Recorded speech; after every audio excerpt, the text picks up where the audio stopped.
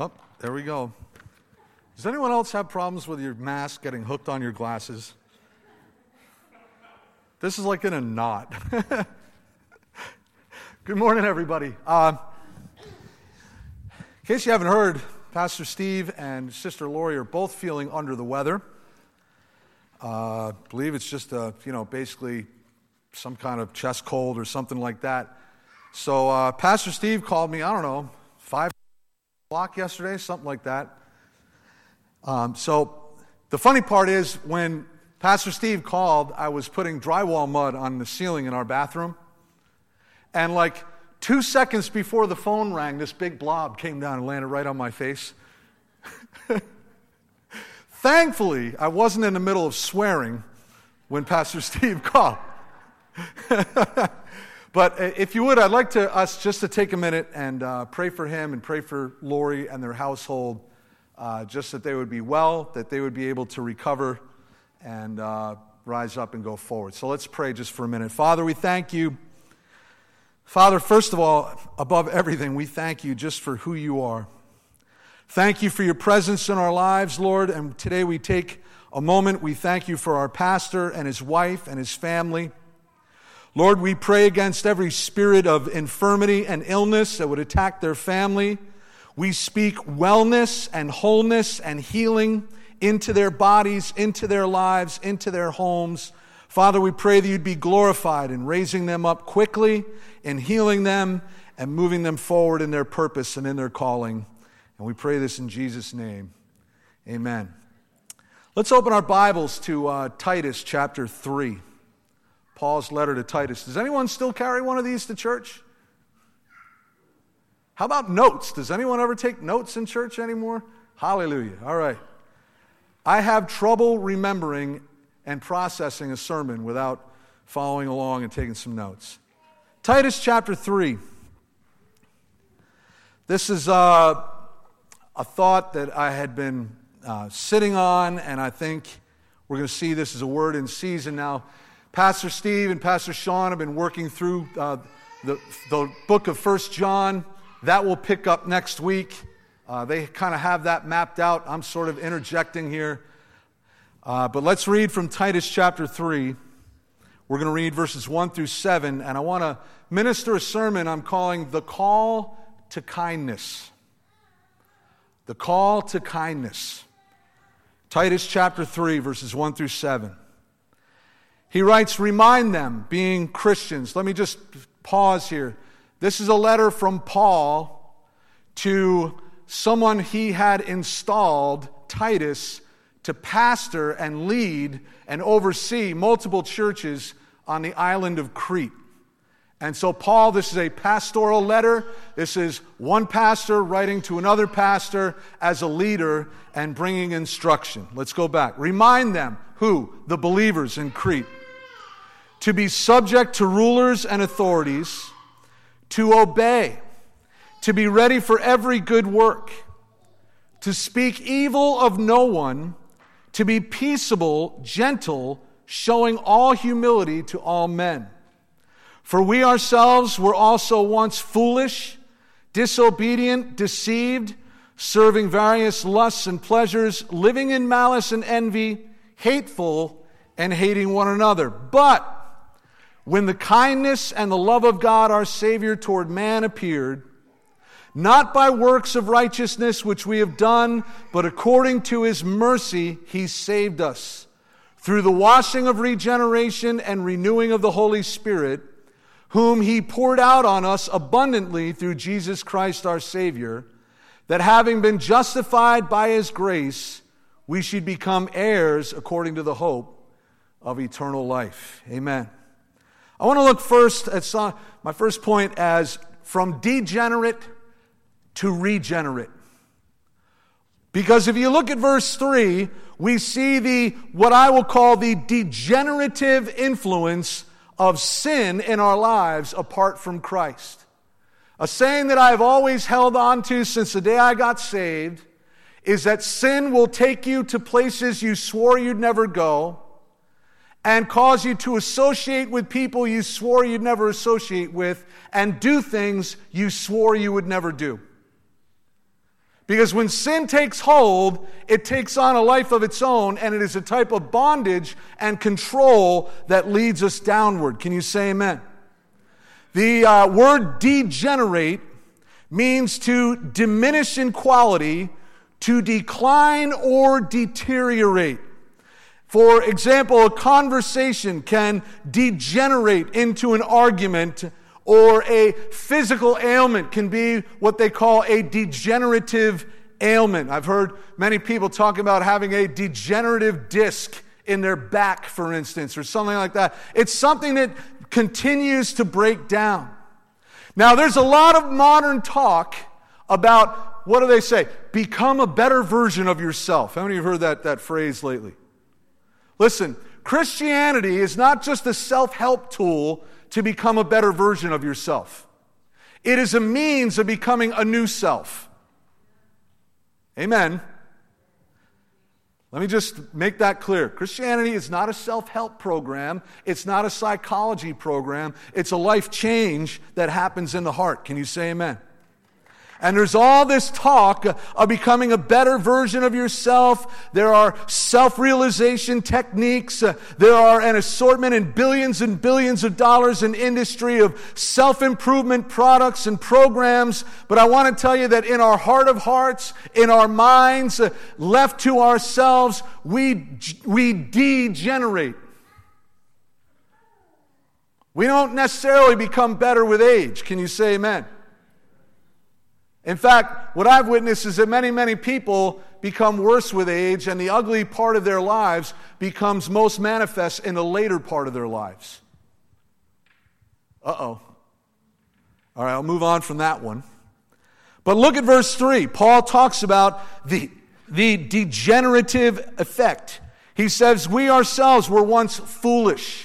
Biblically, to be foolish means that you're empty-headed, or that you behave in a way that does not give thought to the consequences. Can anyone relate to that? Acting impulsively, if you will. Disobedient. I don't think I need to I don't think I need to explain that one. Deceived. Then he says, serving various lusts and pleasures. In other words, people give themselves over to different kinds of addictions.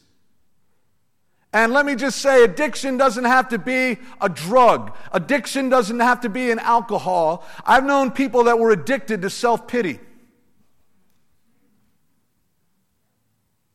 A lust is any overarching emotion that begins to control your life and your decisions. I've known people that were addicted to anger. I've known people that were addicted to control, people that were addicted to manipulation, lusts and pleasures. Obviously, the pleasures part can begin to go into sexual actions and sexual bondage and different things like that. But there is I'm just going to say it, there is a God-given piece of the human being that is addictive in nature. Every one of us is addictive in nature. We're made to be addicted to Jesus. Amen. Anyone remember that DC Talk song? I'm aging myself. This is good stuff. We're made to be addicted to God. But when we don't turn that towards God, something else comes in and fills that gap. It could be greed. It could be any number of different things. It could be that electronic device in our hands. Uh-oh. He says, living in malice. Malice is evil intent. And envy, hateful, and hating one another. Amen. This is the degenerative effect of sin. And I can tell you that prior to getting saved, I was a degenerate sinner. My life was not improving. My thing was drugs. I was always looking for a better high. Can you say amen? Some of you can relate. And so I think there's enough about that, but because of the grace of God, the good news is that this degenerate has become a regenerate. Glory to God. Because in verses 4 and 5 of our text, we see who Jesus is and we see His work in our lives. So I know that's important every day. We need to think about who is Jesus and what is He working in my life. Can you say amen? And so we're going to come back to verse 4, but verse 5 gives us great insight. It says that it's not by works of righteousness which we have done, but according to His mercy, He saved us. Glory to God. Through the washing, and there's that word, of regeneration and renewing of the Holy Spirit. Now, I know I bore you guys whenever I preach with the meaning of words, don't I? But sometimes we read these Bible words like regeneration and we really don't know what they mean. So I do this not to bore you, but so that you can get a richer understanding of your Bible, okay? This word regeneration, do we have that slide? Regeneration, there it is. Now I'm not going to palingencia, I don't know. The word palin, which is the prefix in this word, means again, and Genesis, which means new birth. In other words, regeneration is talking about getting born again. Vine's Bible Dictionary says that this word is used of spiritual regeneration involving the communication of new life, the two operating powers to produce which are the word of truth, 1 Peter 1:23, and the Holy Spirit. Regeneration stresses the inception of a new state of things in contrast with the old. Next one. Next slide. Next slide. There we are.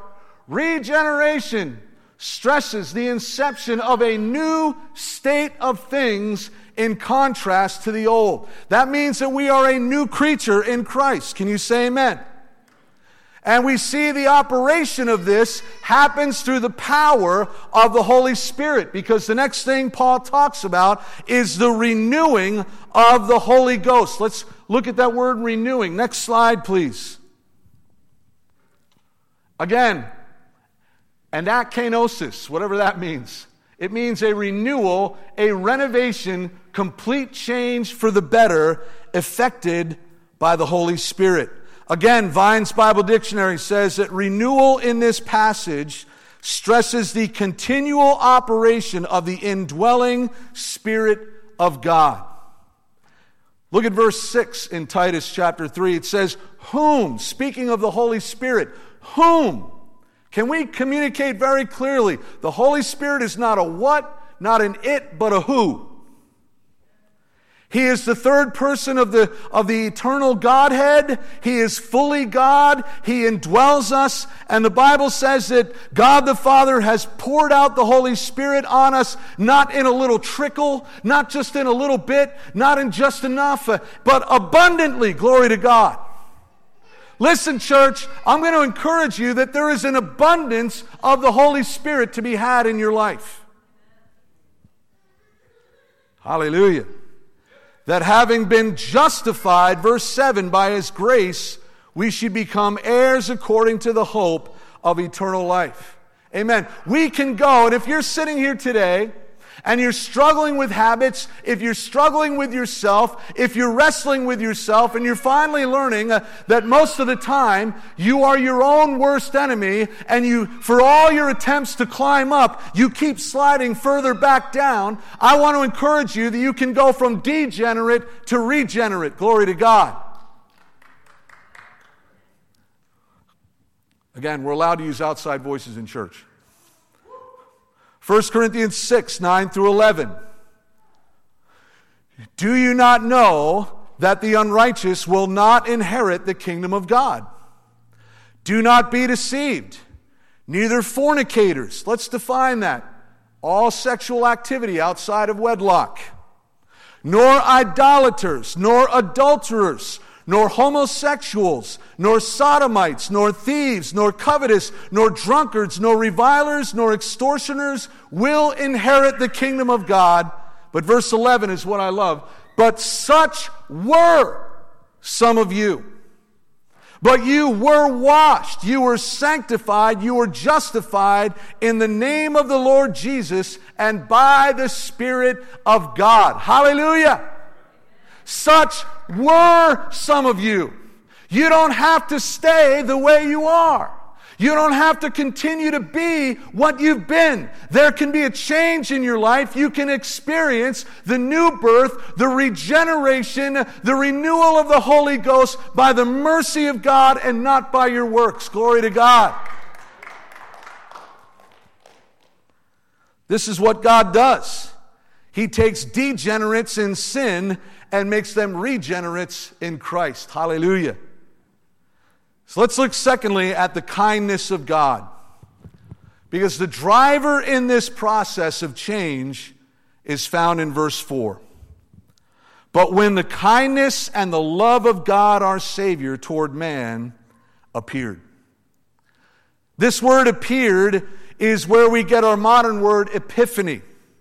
And it means to become visible, to bring to light, to become clearly known, or to show oneself. Can we have that slide, guys? Epiphany. There it is. Appeared, to become visible, to bring to light, to become clearly known, or to show oneself. And the Bible says that the love and the kindness of God appeared. How was that? This was in the very person and incarnation of Jesus, wasn't it? Jesus was and is and always will be the love and the kindness of God come in the flesh. Some of you are going, huh? Well, we sang earlier that God so loved the world that He gave His only Son. We've been studying 1 John. The whole point of 1 John is to combat the error of Gnosticism, which taught that Jesus did not come as God in the flesh. It is important that we know this. Amen. I don't know why. I feel some of you going, whoa, wait a minute. But for the sake of this message, I want to focus on this word kindness in verse 4. The word kindness from Help's word studies means Spirit-produced goodness which meets the need and avoids human harshness and cruelty. Go back to that last one again, please. Look at that. Spirit-produced goodness which meets the need, first of all, and avoids human harshness and cruelty. Next slide. Spirit-filled Life Bible. Kindness is goodness in action, sweetness of disposition. The word describes the ability to act for the welfare of those taxing your patience. Oh! Acting for the welfare of those taxing your patience. Spirit-produced goodness which meets the need and avoids human harshness and cruelty. This is the heart of God, church. This is who Jesus was and is. Can you say amen? Romans chapter 5, verses 6 through 9 gives us great insight into the heart of God.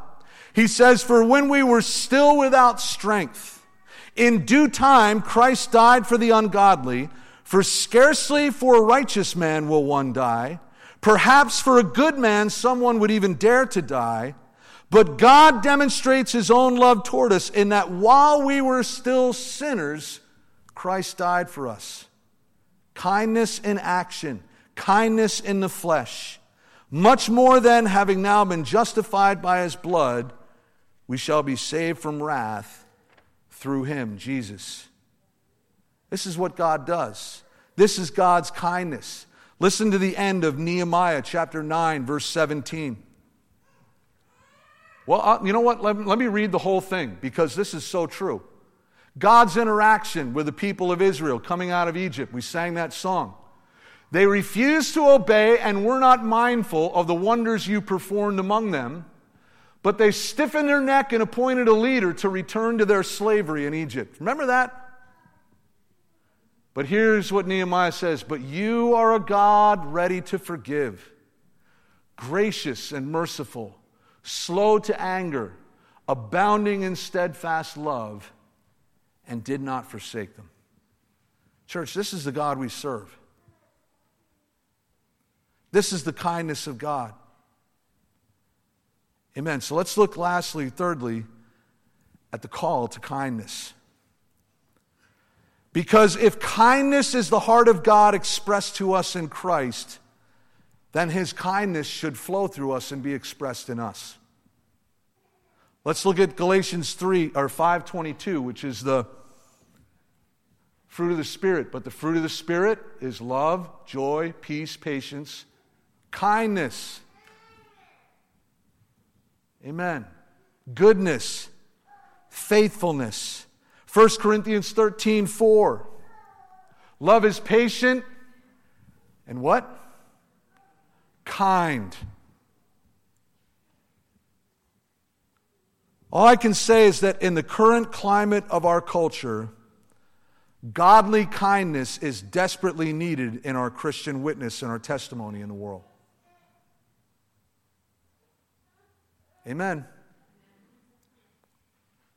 To most, kindness is a personality trait, isn't it? He's a very kind person, meaning, I don't want to pick on Mr. Rogers, but, that's the kind of first example that came to my mind. Hello, boys and girls. Welcome to my neighborhood. But, Mr. Rogers went a step further in just sort of having a kind personality. How many have ever read about a time where Mr. Rogers invited an African American onto his show? And there was some kind of controversy about African Americans not being allowed to be in the same pool as Caucasian Americans. And Mr. Rogers purposely interviewed this African American male, both of them with one foot in the same pool. That's kindness. That's setting an example. Can you say amen? That's going a step further beyond just personality. Let's review again the definition of kindness. It is goodness in action. It is the ability to act for the welfare of those taxing your patience. It is Spirit-produced goodness which meets the need and avoids human harshness and cruelty. And think about this in contrast to the world that we're living in. We live in a very cruel world. My problem is that more and more, and I've seen this, I got saved back in 1984. I'm sounding old, aren't I? But I've watched Christianity. I've lived Christianity. I've been a part of it. And I'm just going to go on record. I saw a sea change especially begin to happen around 1992. What happened in 1992? An election happened in 1992. And George Bush Sr. lost to the governor of Arkansas, a man named Bill Clinton. And right around that time, and again, I know I'm stepping on touchy ground here, but this is where we see the worst of things so much of the time. A certain political party began to harness what they call the evangelical vote. And they made evangelical Christianity a sort of a voting block of its own. Conservative talk radio came on the air. And at that point, I'm just going to go on record. I can say that at that point in time, something toxic began to enter the church in its affiliation with politics. Let me tell you, a political gospel is a false gospel. I'm going to say it again. A political gospel is a false gospel. And what I see today is a continuation because I'm going to go on record and think we're going to see quite the wild ride leading up to the midterms in 2 years. If we haven't seen enough of a wild ride already. Because in those years, something called the Republican Revolution took place in the midterms of 1994, and all kinds of promises were made and all kinds of things. We're going to change Washington. We're going to change the country. We're going to institute moral law and all these different things. And, listen, I'm not necessarily advocating some of the craziness that's been coming through Washington. I just don't think Washington is our hope.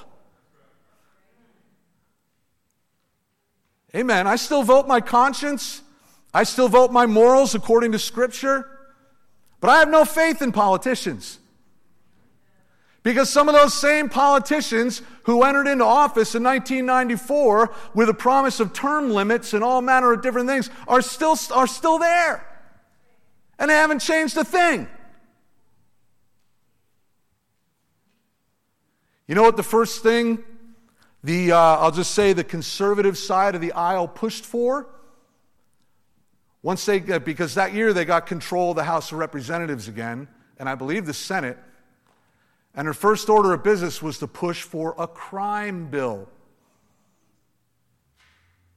Anyone heard about that? That was pushed for by the party of, quote, conservatism. And you know what that crime bill ended up doing? It ended up unjustly and in a completely imbalanced way incarcerating thousands upon thousands of African Americans.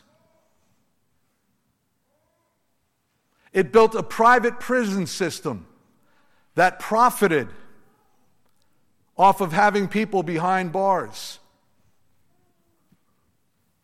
It sounded good on paper. We've got to be about law and order. We've got to punish criminals.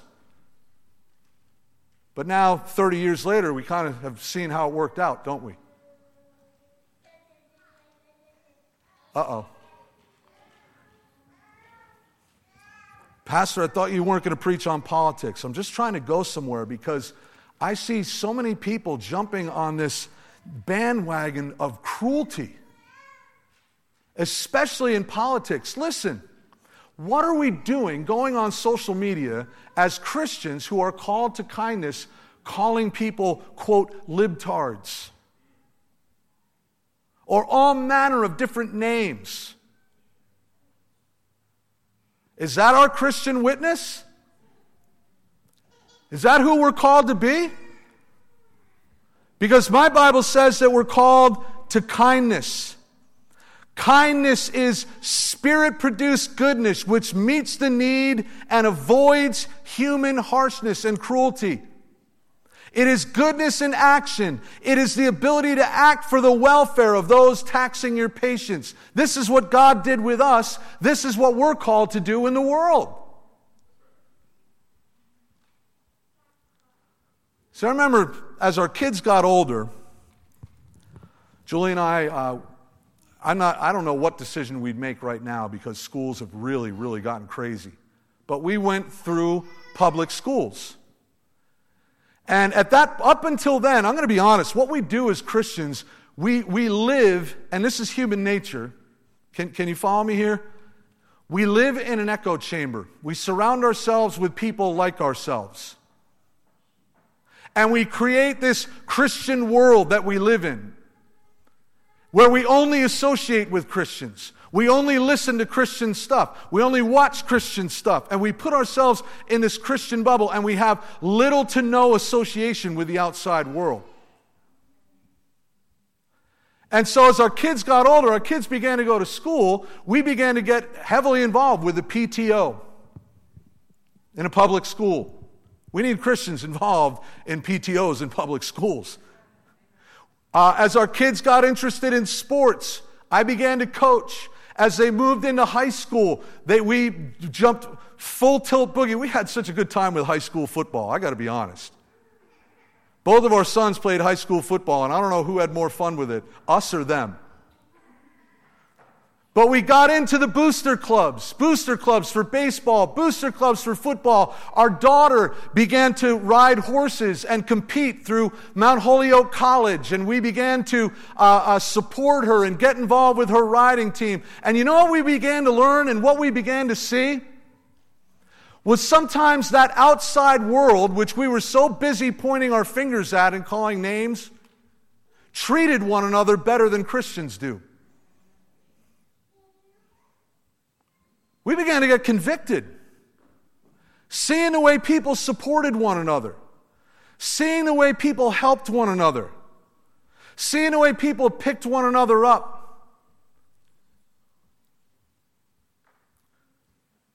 These are the same people we're calling names, we're looking down on. Uh-oh.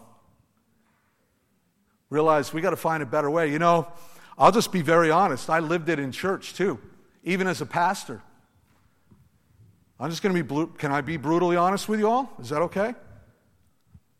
We went through a church split way back, 2007. We went through a split in the church we were pastoring, and there was at least one or two individuals that really hurt us bad. But I'm going to be honest with you. I started playing dirty too. I began to put out little tidbits of gossip, little tidbits of information through people that I knew would spread it. Began to play dirty to defend myself and defend my right to be right. The truth has to get out. You know, years later, God convicted me, and I wrote a letter of apology to that individual. Because I played dirty. And we behaved worse in the church than the world behaves half the time. Why? Because this element of kindness was missing. This element of godly kindness was missing. Let me throw this out there when we're talking about godly kindness. How about your marriage? Those of you who are married. How are you treating one another? You ever get in the aisle of Walmart or Home Depot or somewhere like that, and you hear a married couple in the next aisle over or whatever, and the way they speak to each other is just awful. Harsh, belittling. Like, man, if they speak to each other like that in a store, what's it like at home? We need this kindness in our marriage because it involves those who tax our patience. See, our text here is calling upon people. What Paul is writing and instructing Titus to tell people, remind people where they come from and how they ought to behave in light of that. We come from being degenerates. We've been made regenerates. And so he gives instruction. Remind them to be subject to rulers and authorities, to obey, to be ready for every good work, to speak evil of no one, to be peaceable, gentle, showing all humility to all men. Why? Because we were used to be degenerate just like them. Ephesians 4:31 and 32 says, let all bitterness, wrath, anger, clamor, and evil speaking. We need a slide, guys. There it is. Let all bitterness, wrath, anger, clamor, and evil speaking be put away from you with all malice, and be kind to one another. He's writing to Christians. Hey, would you be kind to one another? Tender-hearted, forgiving one another, even as God in Christ forgave you. Colossians 3:12 and 13. Therefore, as the elect of God, holy and beloved, put on tender mercies, kindness, humility, meekness, long-suffering, bearing with one another, and forgiving one another if anyone has a complaint against another, even as Christ forgave you, so you also must do.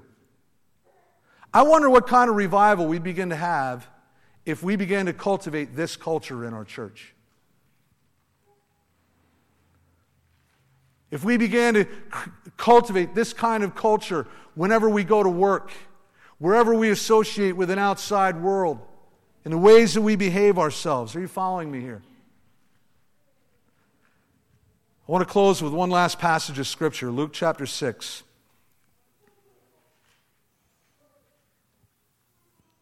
Just need to flip back there.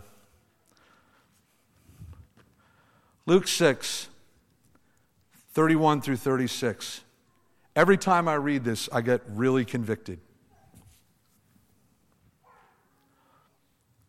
Verse 31. And just as you want men to do to you, you also do to them likewise. Imagine that, the golden rule. Ask yourself, would you want to be treated the way you're treating that person? Before you comment on social media, would you want to be spoken to the way that you're trying to express yourself there? Or are you a brave keyboard warrior who would run away in an actual eye-to-eye conversation? And just as you want men to do to you, you also do to them likewise. But if you love those who love you, what credit is that to you? For even sinners love those who love them. And if you do good to those who do good to you, what credit is that to you? For even sinners do the same. And if you lend to those from whom you hope to receive back, what credit is that to you? For even sinners lend to sinners to receive as much back. But love your enemies. Do good and lend, hoping for nothing in return, and your reward will be great, and you will be sons of the Most High. Listen to this. For He is kind to the unthankful and evil. Therefore, be merciful, just as your Father also is merciful. He is kind to the unthankful and evil. Isn't that what brought you to salvation?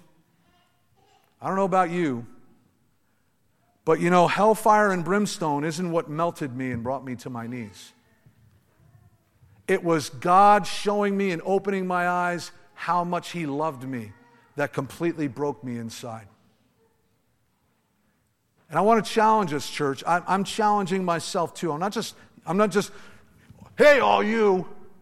It's a challenge for me too, okay?